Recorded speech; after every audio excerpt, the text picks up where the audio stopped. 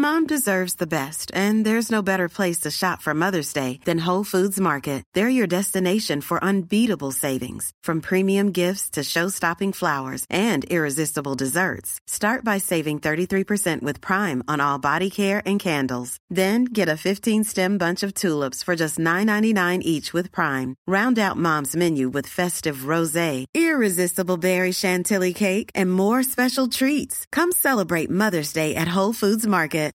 Millions of people have lost weight with personalized plans from Noom. Like Evan, who can't stand salads and still lost 50 pounds. Salads generally for most people are the easy button, right? For me, that wasn't an option. I never really was a salad guy. That's just not who I am. But Noom worked for me. Get your personalized plan today at Noom.com. Real Noom user compensated to provide their story. In 4 weeks, the typical Noom user can expect to lose 1 to 2 pounds per week. Individual results may vary. A Living History production. I'm Peter Hart. And I'm Gary Bain. And together we're Pete and Gary's Military History Podcast.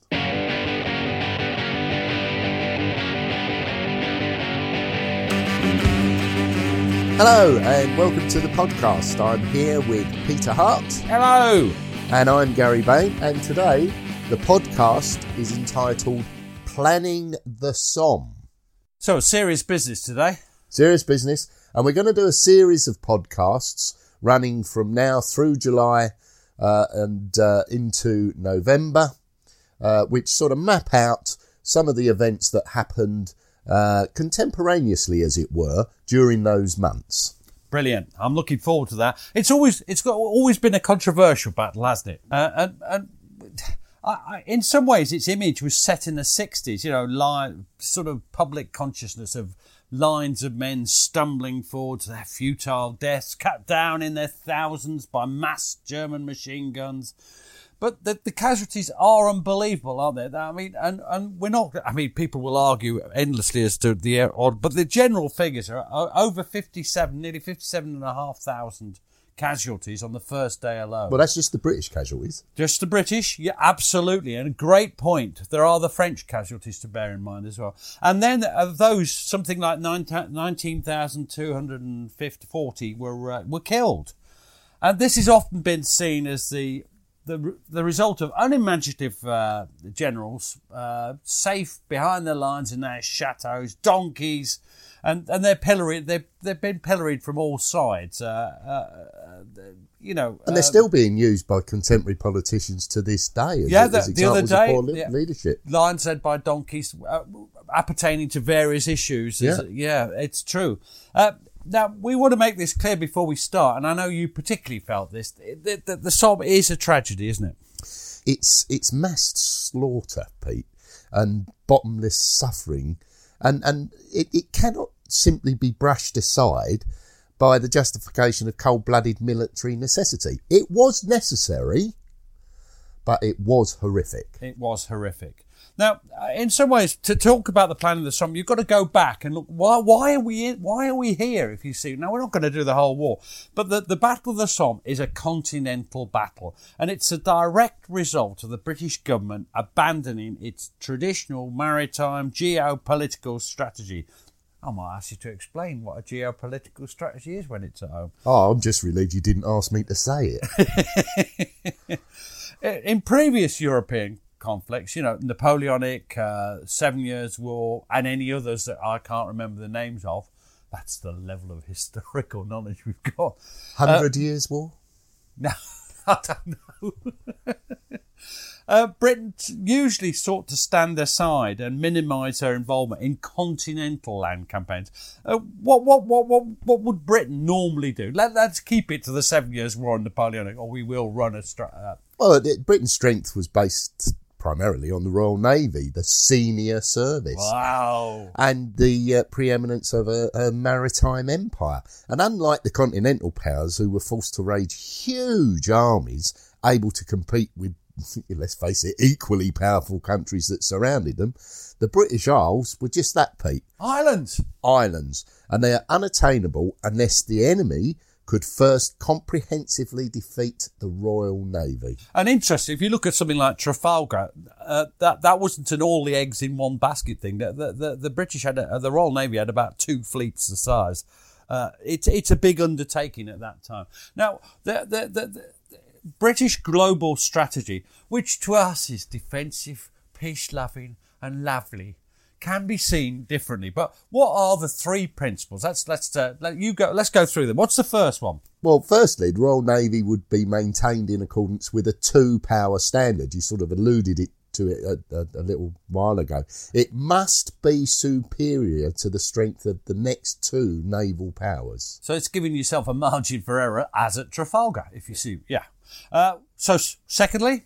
No one country should be allowed to secure domination of Europe, and in particular the coastline of Belgium and the Netherlands, from which an invasion could be mounted with minimal warning. Yeah, so that's just precautionary. Yep. What's wrong with that? Nothing at all, nothing. And thirdly, the third one is difficult to defend. What is it, Gary? Well, the British Empire was to be defended and, where possible, expanded across the globe to provide the resources and markets that fueled the economy. Now, how do you think other countries feel about these eternal and perpetual policies of the British Empire? Well, as you've mentioned, that they might have seemed defensive to us, to the British, but they were highly aggressive to other great powers who found themselves constantly balked by the British in attempting to chart their own course to a global empire.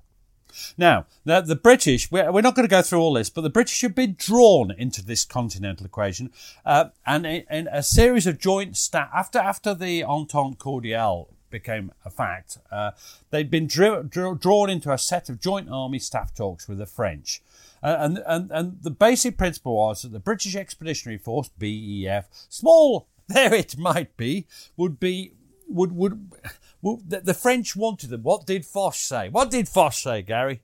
When he was asked how many British soldiers he would require, he said 1 would be sufficient, and he'd make sure that he died, because that would then mean that more British soldiers would be drawn into the conflict. Now, it was accepted, although very small as you mentioned, that actually the British Expeditionary Force might mark the difference in the coming battle between the mighty French and German armies, and ought therefore to be deployed on the mainland. And the British will say it did make the difference, although the French and Germans are more sceptical about that. But we talk a lot about our battles in 1914, and we've got a right to be proud of the BEF, but probably it didn't make that much difference. Yeah, let's face it, a couple of years later, Britain had in fact grown to be a continental army. It had. By 1916, it had mobilised, and yes. Now, the other thing that the Somme marks is of course, we've mentioned this in podcasts before, the Great War's trench warfare now, and they're not a new development, are they, Gary? No, but what's making the problem really intense for the generals on both sides was the power of modern weapons acting in concert. So they'd had trenches before, but not with the sort of weapons. And also things like belts of barbed wire. Yeah, they'd had barbed wire before, but not the sort of barbed wire that slowed down the infantry. What does it do? Why is barbed wire so important? Well, it slows down any attacking infantry. It guides them to where you want them to be. And it means that the defending troops have got ample opportunity to pour in rapid rifle and machine gun fire from relative safety, being in their own trenches.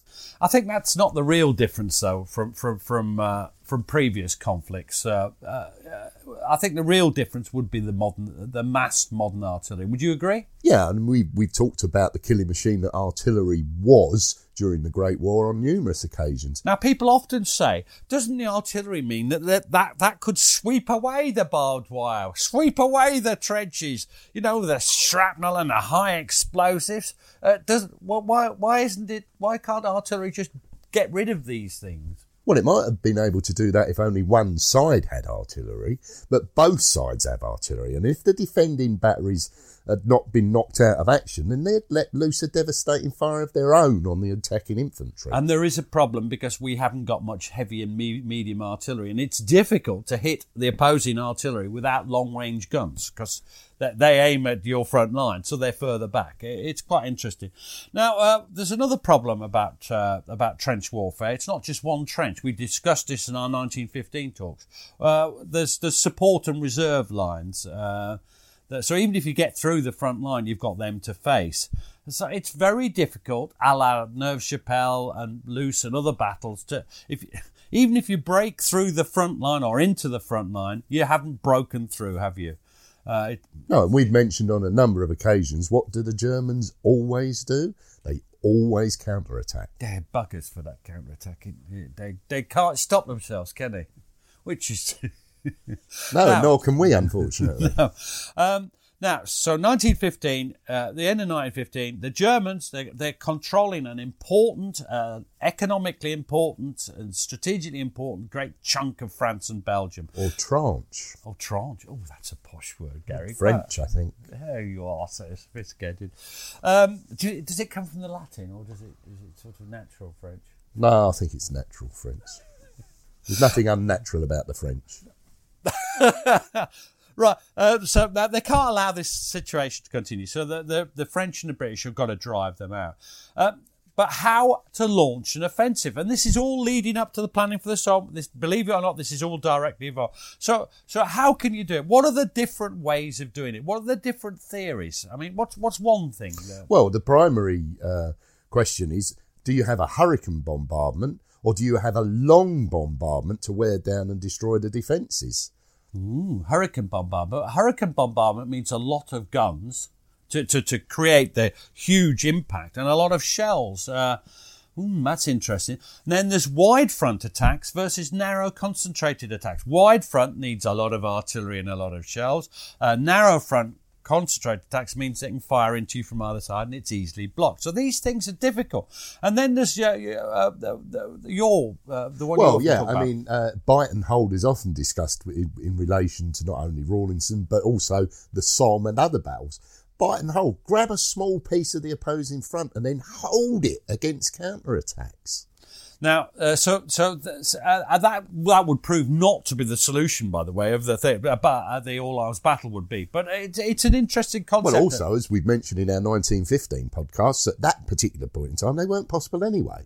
Even bite and hold, there's just not enough artillery, really. There's a lack of guns and ammunition to get this level of bombardment they wanted. They're coming online in 16, but there's still a problem with quality of the ammunition because you're in contracts. If you contract out lots and lots of things very quickly, you get a lower standard, which with artillery makes a big difference.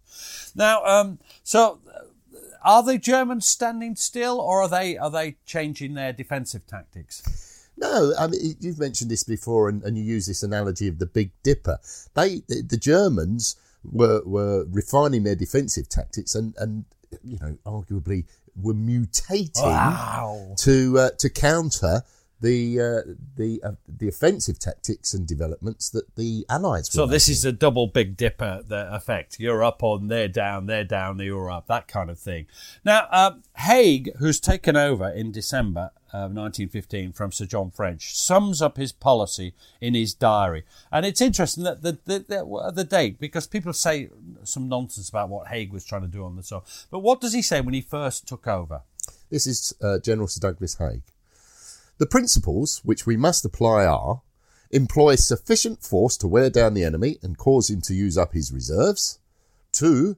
Then, and not till then, throw in a mass of troops at some point where the enemy has shown himself to be weak, to break through and win victory.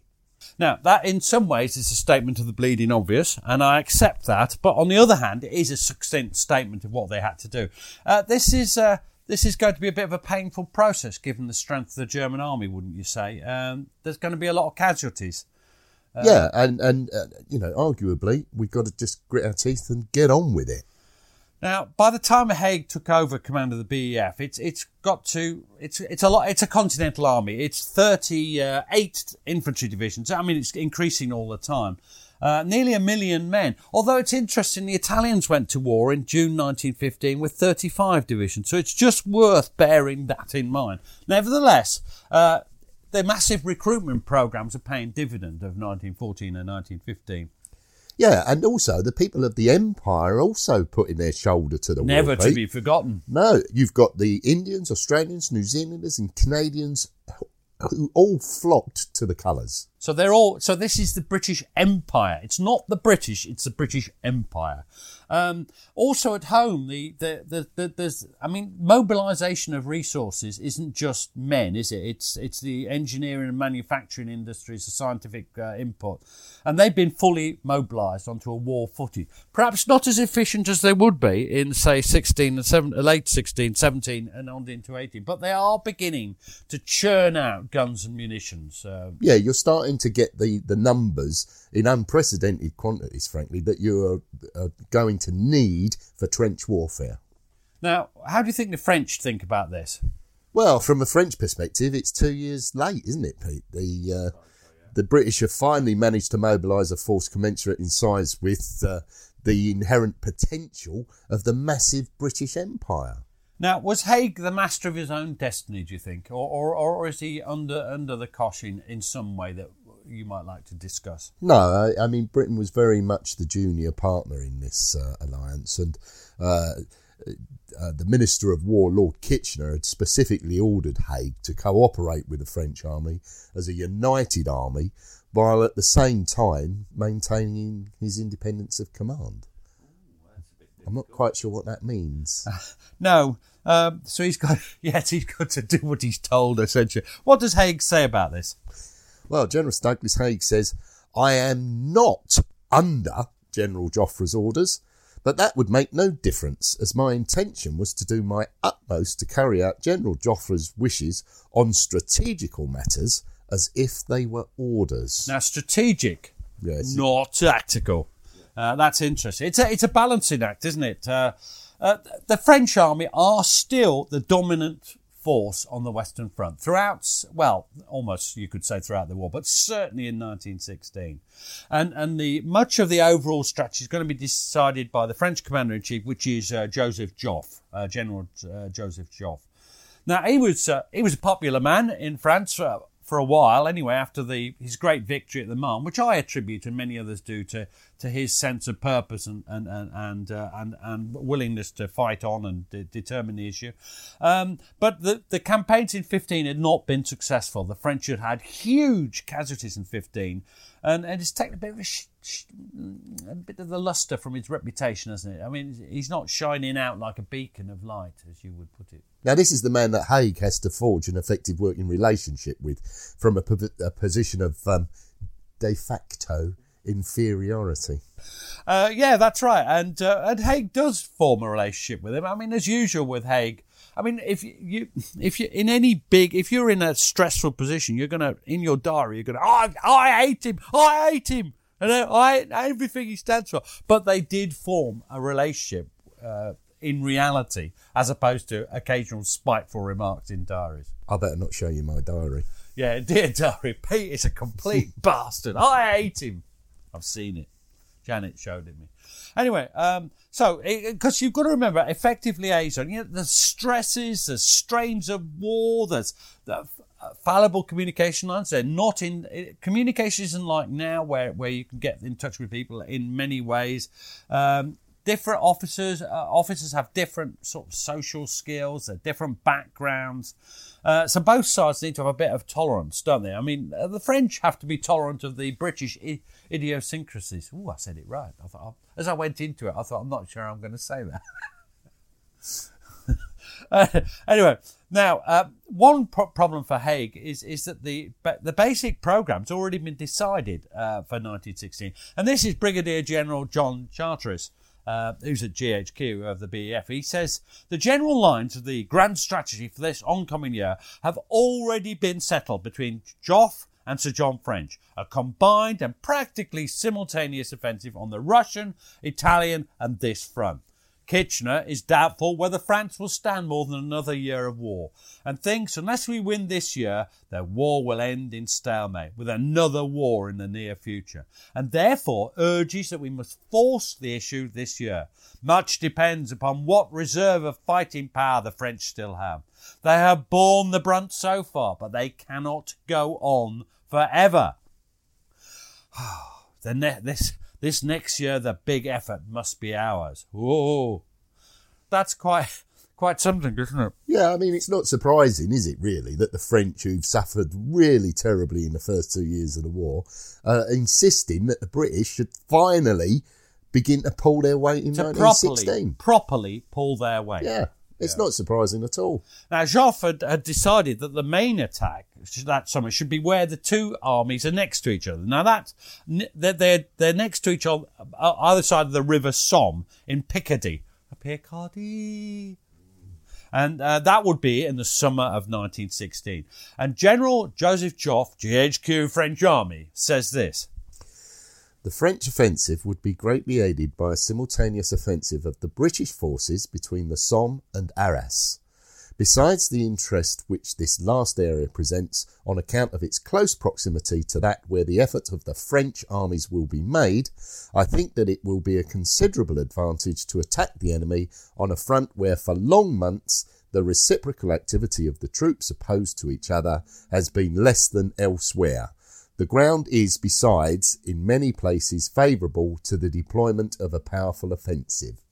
So we're talking a combined Franco-British attack, fronts, 50 to 60 miles wide. So the French will attack south of the Somme and the British would attack north of the Somme. It's ambitious, isn't it? Yeah, it's hugely ambitious. Now, was Joffre telling the truth about why it should be there, or does he have another reason? Well, his real reason for proposing a joint offensive carried out side by side was to prevent postponements and other backsliding from the British. The British backsliding? He didn't trust us, no. Yeah. Now, the Somme is not the British choice of where to attack, is it? Where does Haig want to attack? Well, he favours an offensive in Flanders because the Somme doesn't deliver any tangible strategic rewards. Whereas he thought in Flanders he could attain the strategic objective of clearing the Belgian coast. And there's a ruler's rail communication behind the German lines. So there's lots of reasons for attacking there. Does Haig have a choice but to fall in? No, let's not forget he's newly promoted and he's got very, very little choice but to fall in with Joffre's plan for the sake of the alliance. We'll go back to his instructions from Kitchener. So, only unity of purpose amongst the Allies could ever defeat the Germans. Unity of purpose. That's what we've got, Gary. Yes. Right. Now, there was quite a lot of debate about the preparatory operations. So they're meant to have two major preparatory operations, which were to grind down the Germans a bit. And the British, Joffre wants the British to launch two of these before the main thrust, if you like. Now, how does Haig react to this, remembering what we said before? Well, he's only willing to launch one offensive, and the negotiations were at times a little fraught, I think we can describe them, because he's not willing to accept tactical as opposed to strategical direction from Joffre. He made that clear. Yeah, he would accept it if it was strategic. So the debate soon renders itself irrelevant. I was just wondering because I don't remember this offensive. No, because events overtake them.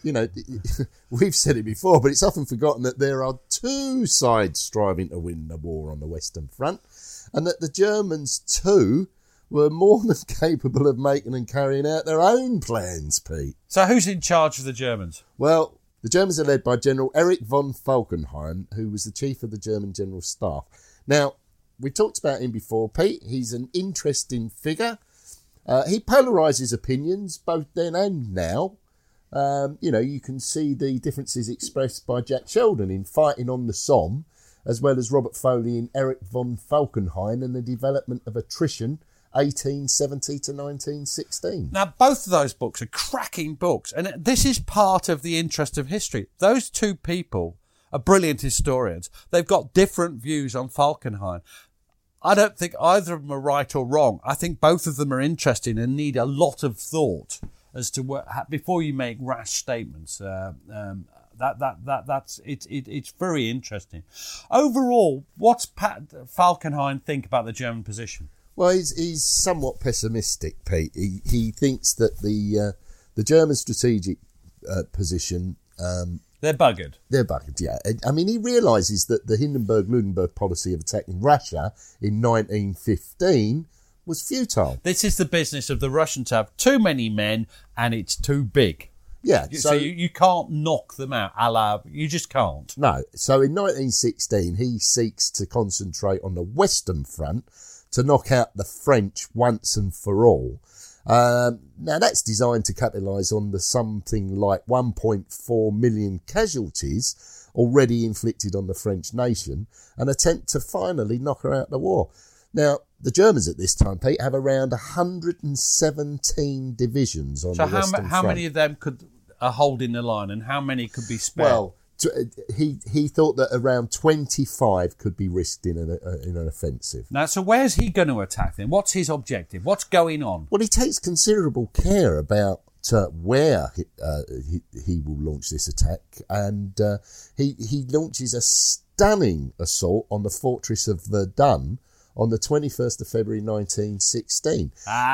So hence why no preparatory attacks. Hence no preparatory attacks. Now, so why Verdun? Well, he's picked Verdun because it's a potent combination of both national pride and military necessity, which would make it almost impossible for the French to do anything other than fight to the death.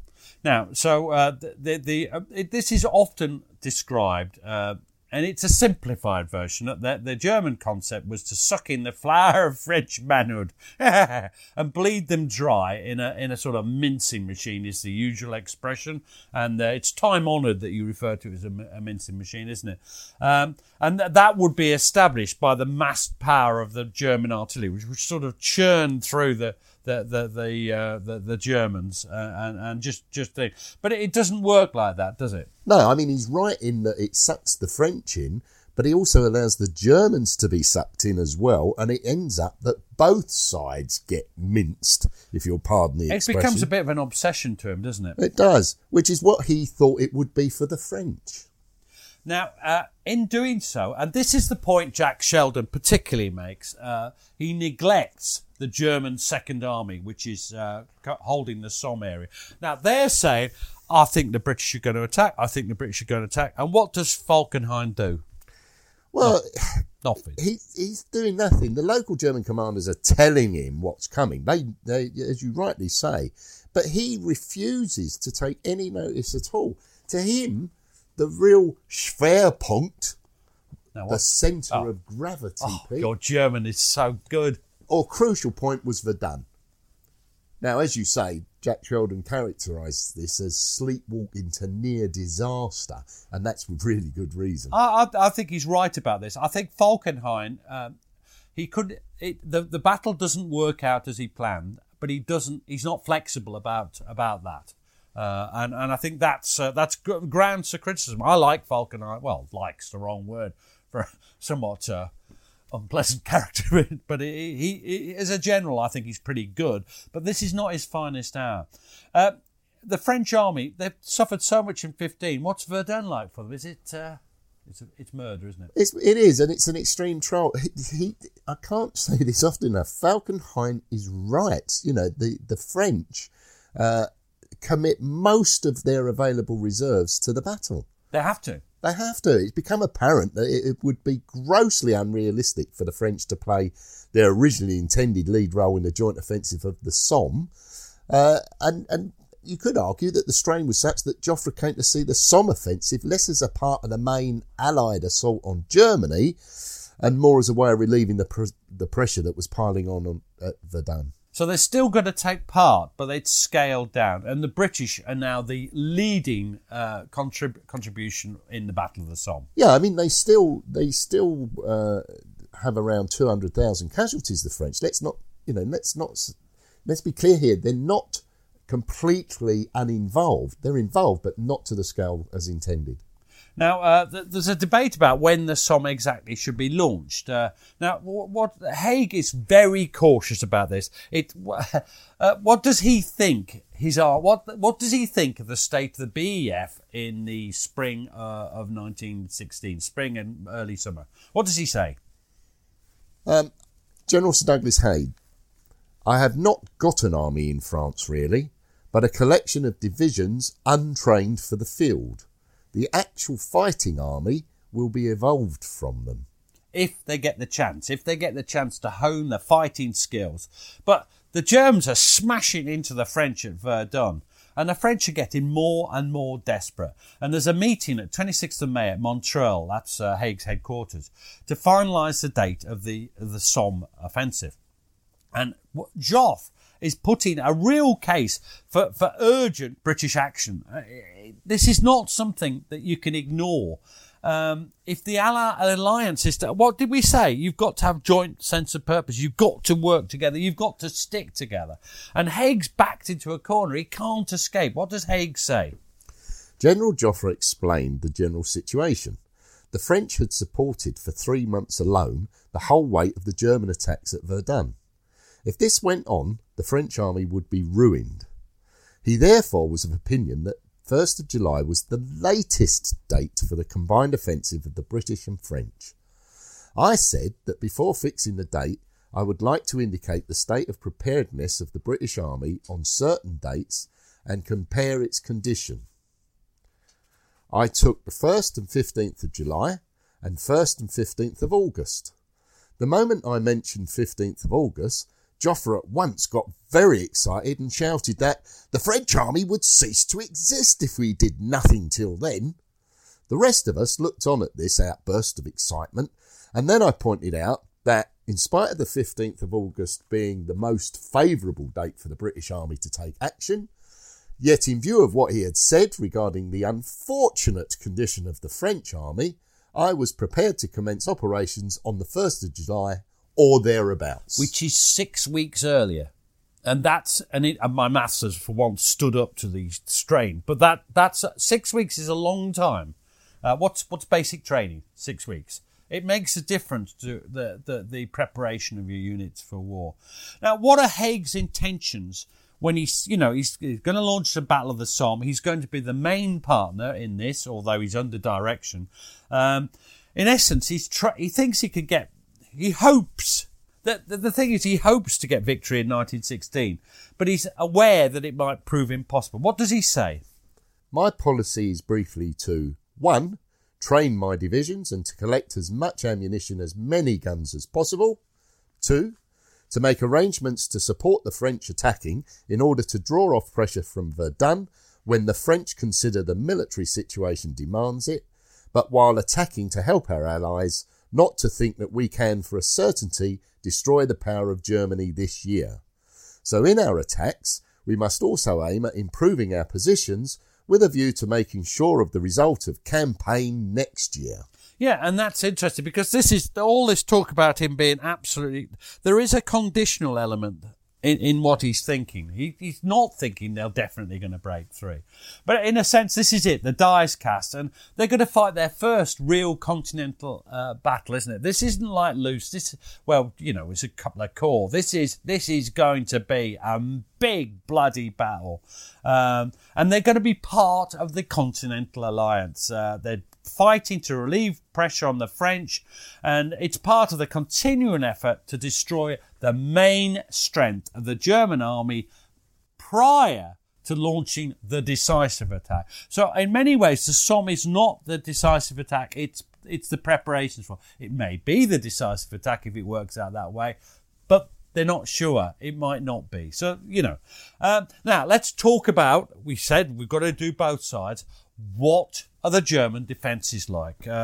What's the ground like? What's it like? Well, we've both visited the area. The Somme was originally a green and pleasant land.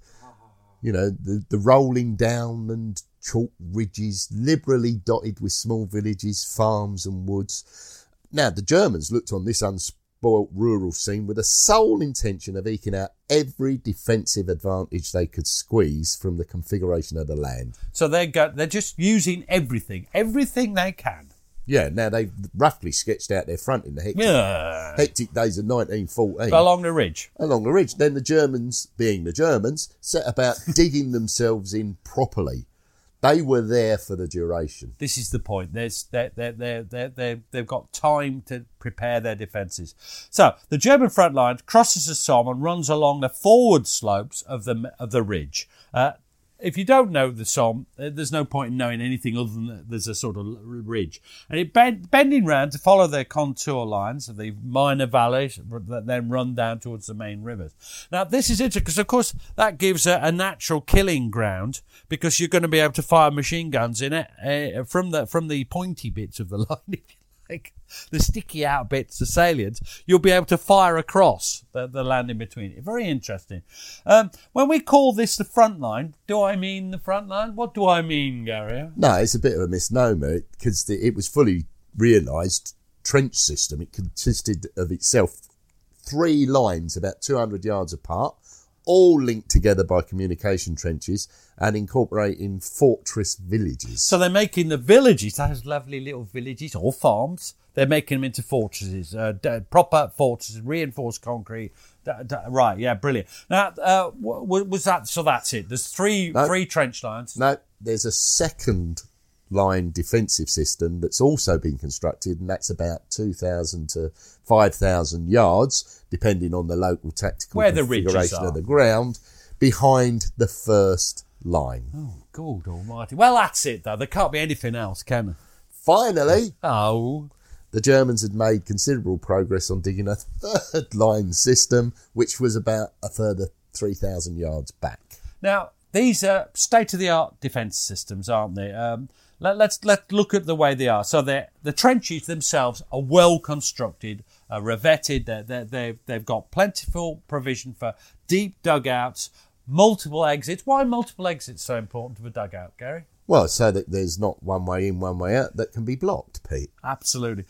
40 foot deep and more, because I think they're some of the deep. And they could accommodate in sort of relative comfort. It must have been bloody awful down there, actually, but the whole of the trench garrison for the area. Anything in front of the front lines or in between the lines? We mentioned it earlier. 2 belts of tangled barbed wire, which were up to 30 yards wide. So this isn't the old single strand. This is mass barbed wire, yeah.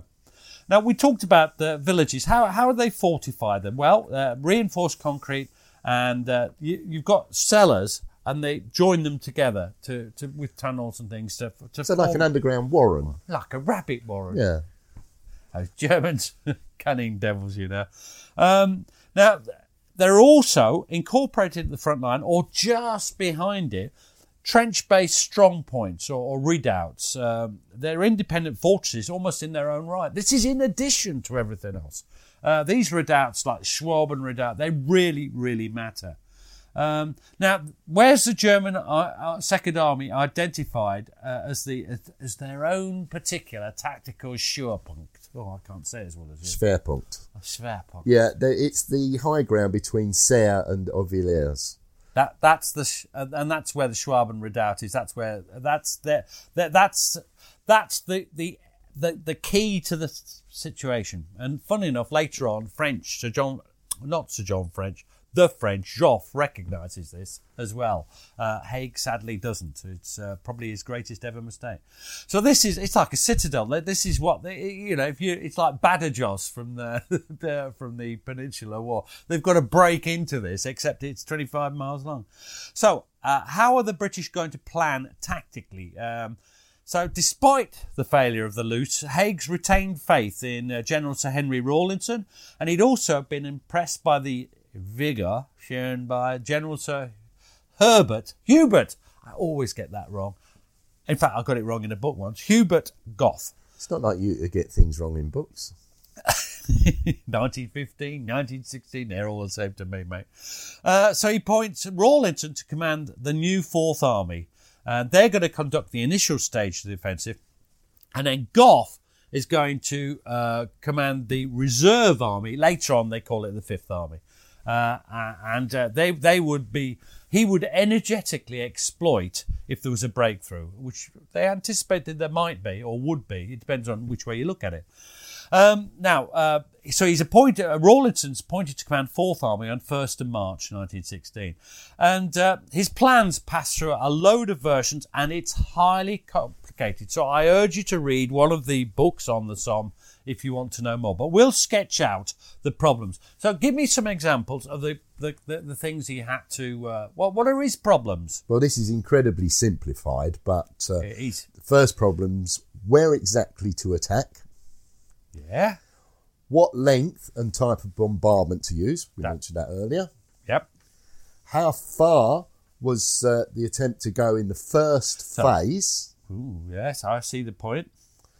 What delay, therefore, before the second phase, and whether he was going to attempt any kind of a breakthrough or merely secure the Somme ridges by use of the aforementioned bite and hold So tactics. the first and second ridges where the German first and second trench systems are.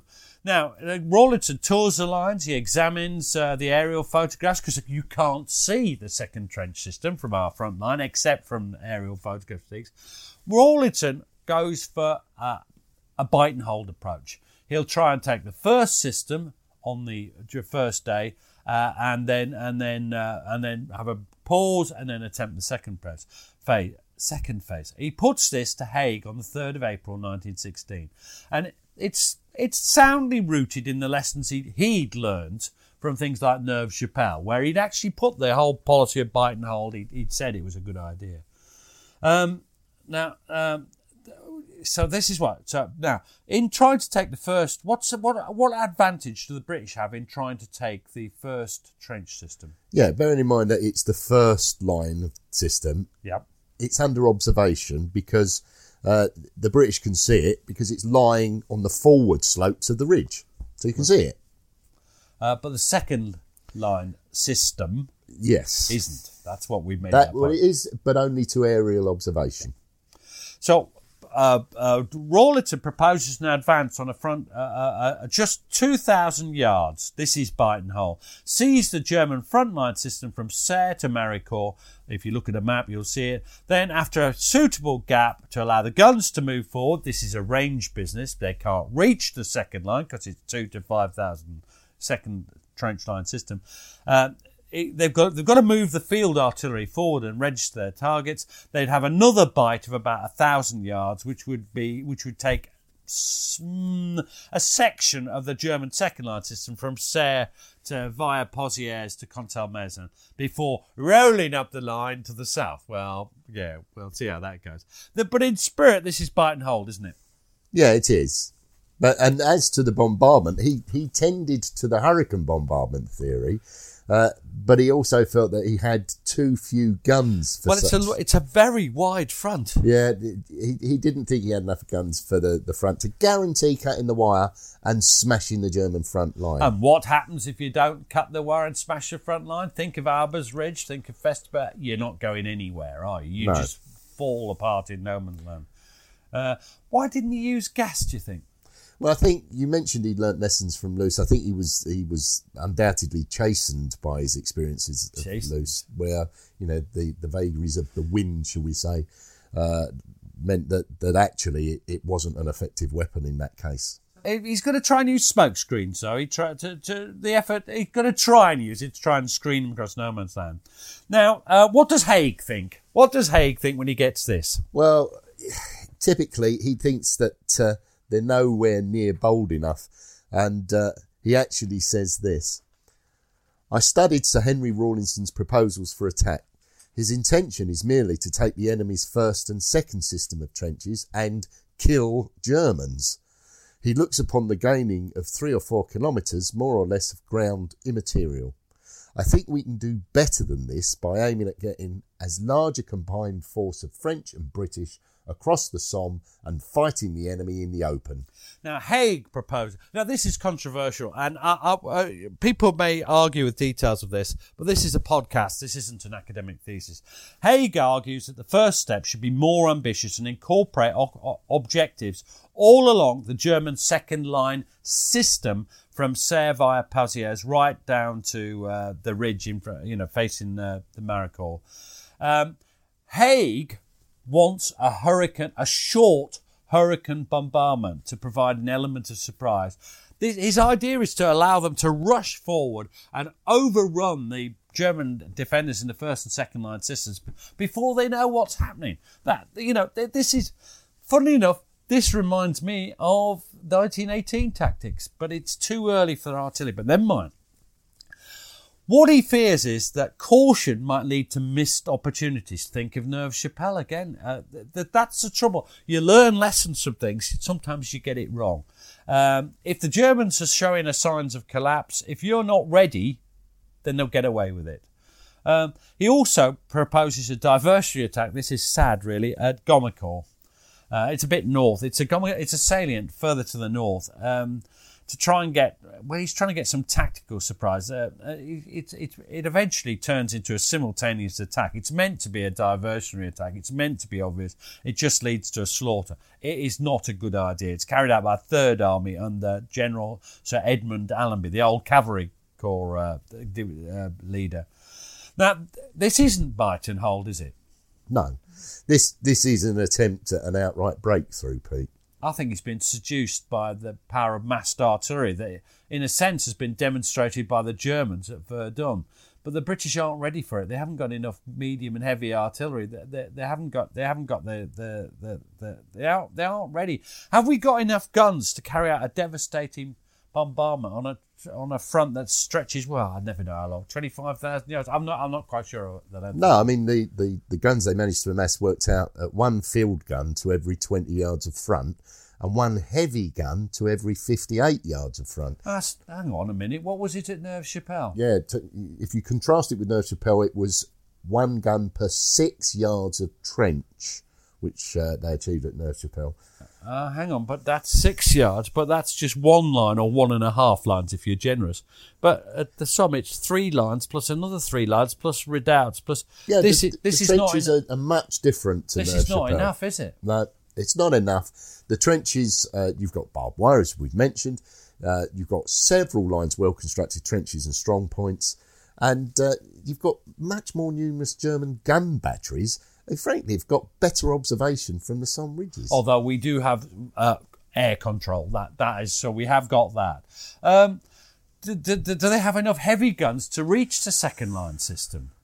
Well, I don't think they have they? No, clearly not. And as we mentioned earlier, you can't even see the second line. Well, field artillery can't reach it. It's got to. I mean, that's why Rawlinson wanted to move his guns forward in the second phase. And that's why, again, in earlier podcasts, we said the importance of owning the skies, for want of a better word, so you can get that observation. So by including it in the first day objectives, it also has to be included in the prior bombardment, in the preliminary bombardment, doesn't it? Yeah. Is the number of artillery increased? No, it's not. And it's plain that every shell that you fire into the second line trenches and the wire that's barring their way was 1 less shell fired at the German first line. Which, after all, they've got to take before they can get to the second line. So, what does Rawlinson think? Well, he's privately still convinced that slow and steady, for want of a better word, was best, although he's brave enough to restate his objections. Ultimately, he kowtows to Haig's request for a redrafted plan. Well, plan. Haig's got it. He's got the wood on him, if you like. An unfortunate expression in view of at least 3 meanings I can think of, because Rawlinson had lied about something at Neuve-Chapelle, and Haig's still slightly holding that on him. This is what Lieutenant General Sir Henry Rawlinson, who's now commanding 4th Army, says. It still seems to me that an attempt to gain more distant objectives, that is to say, the enemy's second-line system, involves considerable risks. I, however, fully realise that it may be necessary to incur these risks in view of the importance of the objective to be attained. This will, no doubt, be decided by the Commander-in-Chief, and definite instructions be sent to me in due course. Now, in a sense, I mean, the point is that if you just because something's worthwhile, it doesn't make it. If you take risks, it doesn't make it any more likely you'll do it. Anyway. Now, Rawlinson does win 1 point, though. Yeah, he What's wins that? the argument over the length of the preliminary bombardment. Put my teeth in. Further, Rawlinson's instructions to attempt the German second line position are finally confirmed in writing on the 16th of May. That's from Haig, yeah. Oh, right. So the fatal decision has been taken. Now, he is at the same time told that if he secures a breakthrough, in fact, it's expected he might or will, General Gough would have two corps of the reserve army to exploit it, either under command of Rawlinson or independently under his own command, as the reserve army. It's Now, throughout the planning process, Haig is watching Rawlinson, isn't he? Why? Well, he doesn't relax the pressure on him. He's looking really closely for signs of backsliding into an easy acceptance of a more limited objective. Haig is determined that they've got to be ready to exploit a major breakthrough. Part of this is because if you mobilise the entire strength of the British Empire for an offensive, are you really only going to aim in the whole of the year's campaign for gaining a couple of 1,000 yards? And I know he's wrong because he's proved to be wrong, but I understand what's going on. But I do think Haig is wrong. Bite and hold is not the solution to warfare on the Western Front, but it probably would have been a better method, a less disastrous method in 1916. I would make the point, however, that in a sense it's only this artillery change, because less artillery being concentrated on the first line. The dogs farted again before leaving. So there we have. It's a complicated thing. It's not Haig. I don't think Haig's in the right here, but there you go. I also understand what's going on. Now, Haig wants to use cavalry. Why? And it's often satirised. No, he wants to use it as a method if they do break through. What's important about cavalry? Well, it's his only means of rapid exploitation and pursuit in 1916. What's the alternative? What else are you going to do? Well, there's nothing. And people talk about tanks. Even in 1918, whippets aren't that fast. No. There is nothing. If you want to move quickly to exploit a breakthrough, that's all you've got. Now, you've got a quote about this from Haig. What is it? I told him to impress on his corps commanders the use of their corps cavalry and mounted troops, and if necessary, supplement them with regular cavalry units. In my opinion, it is better to prepare to advance beyond the enemy's last line of trenches, because we are then in a position to take advantage of any breakdown in the enemy's defence. Whereas, if there is a stubborn resistance put up, the matter settles itself. On the other hand, if no preparations for an advance are made till next morning, we might lose a golden opportunity. So what it is it's entirely sensible. If you break through, he wants the cavalry ready to do whatever they can. He's ensuring that the Fourth Army and the Reserve Army, if you follow, they're ready for different degrees of success or failure. They've got to plan for a possible breakthrough, but he does allow explicitly in that quote for a slower rate of progress or no progress, and as that process, cavalry are to be held ready. There's nothing else. What would you call this as a modern person, as a senior management? What would you call this? What Haig's doing? He wouldn't have called it, but what would you call it? You would call it scenario planning. So different alternatives, getting ready, being ready for any eventuality. It's not a bad thing. We're being ambivalent about Haig in one sense. He was too optimistic, but he does plan for the rest of it. I think warfare, it's not the sort of art form, the sort of general, the great general sat in his tent thinking and coming up with some genius scheme. What is it more now? It's more it seems more... Yeah, it's more a case of calculation and science and available resources. So what resources? That's manpower. Manpower is critical. Available munitions, the right sort, the right What about something else? Yeah, this will please our friend Mr. Thompson. The logistical infrastructure that's got to supply and move units in the field. That's crucial. And what our next podcast on the Somme will be on planning for infantry, artillery and logistics with a proper section. But artillery, that is going to be crucial. It's the weight of shells delivered per yard of front. That's going to be crucial. Now, as the battle approaches, is everything hunky-dory with the French, do you think? No, the British are starting to tire because the French are chopping and changing their plans and commitments on the Somme. Oh, Not surprisingly. Don't blame them. They're up to their neck in Verdun, aren't they? They are, and dismissive remarks are frequently found in letters and diaries from men who could have had no conception of the nature of the fighting at Verdun. But they're going to soon learn for themselves just how bad it could be. Yeah, it's going to be pretty bad. Now, this is Brigadier Archibald Home, and he's at headquarters of 46th Division. And this sort of sums up. It's the backbiting that goes on. Loyal allies, but backbiting. What does Home say? I wonder what the French are playing at.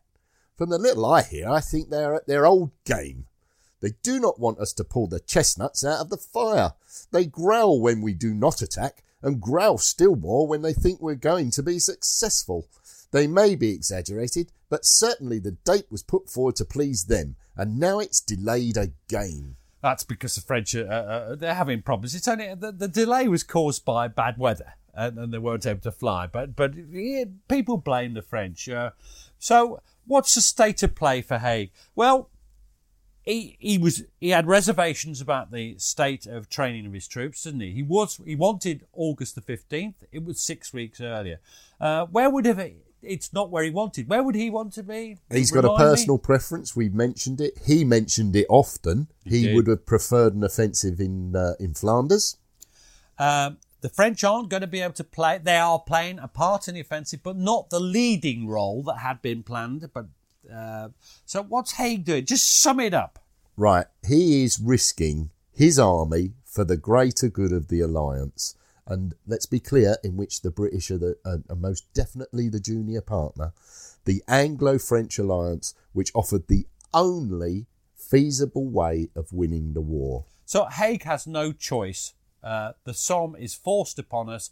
The planning process was complex, but they were doing their better. I'd sum it up as, ready or not, the British are coming. They are. I wonder what's going to happen. Right, well, thanks a lot, Gary, for this. I've really enjoyed chatting about it. I think it's important. You may have noticed there's a lack of humour, perhaps, well, except for Fred Farty in this. But this is a serious business because the decisions we're talking about would impact, and when I say impact, end the lives of nearly 20,000 men on the first day. And, of course, the Somme is not a one-day offensive, is it? No, and that's the point, Peter. We're going to do a series because we will, of course, talk about the events of the 1st of July. Of course. But the Somme is so much more than the first day. And it's not all doom and... Well, it is all doom and gloom, but it's not all bad for the British. The British make enormous strides. And, of course, the French are there fighting hard. As you said, over 200,000 casualties. We're looking forward to covering the whole battle. And we'd be delighted to know what you think. If you like the podcast, don't forget to review on your favourite podcast supplier, whatever that may be. There's usually a review section. We really like 5-star reviews. Cheers, Gary. Cheers, Pete.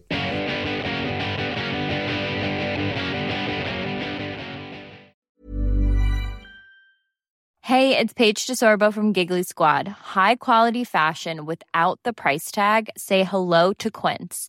I'm snagging high-end essentials like cozy cashmere sweaters, sleek leather jackets, fine jewelry, and so much more. With Quince being 50 to 80% less than similar brands. And they partner with factories that prioritize safe, ethical, and responsible manufacturing. I love that. Luxury quality within reach. Go to quince.com/style to get free shipping and 365-day returns on your next order. Quince.com/style. Thanks for listening. Follow us on Twitter and Facebook to learn more about each episode. And if you'd like to support the podcast, you have a couple of options. You can buy us a coffee at buymeacoffee.com/ PGMH, or consider subscribing to the podcast for only £2 per month and get ad-free listening and bonus content. You can find links for both on our Facebook and Twitter accounts. Sounds great, doesn't it?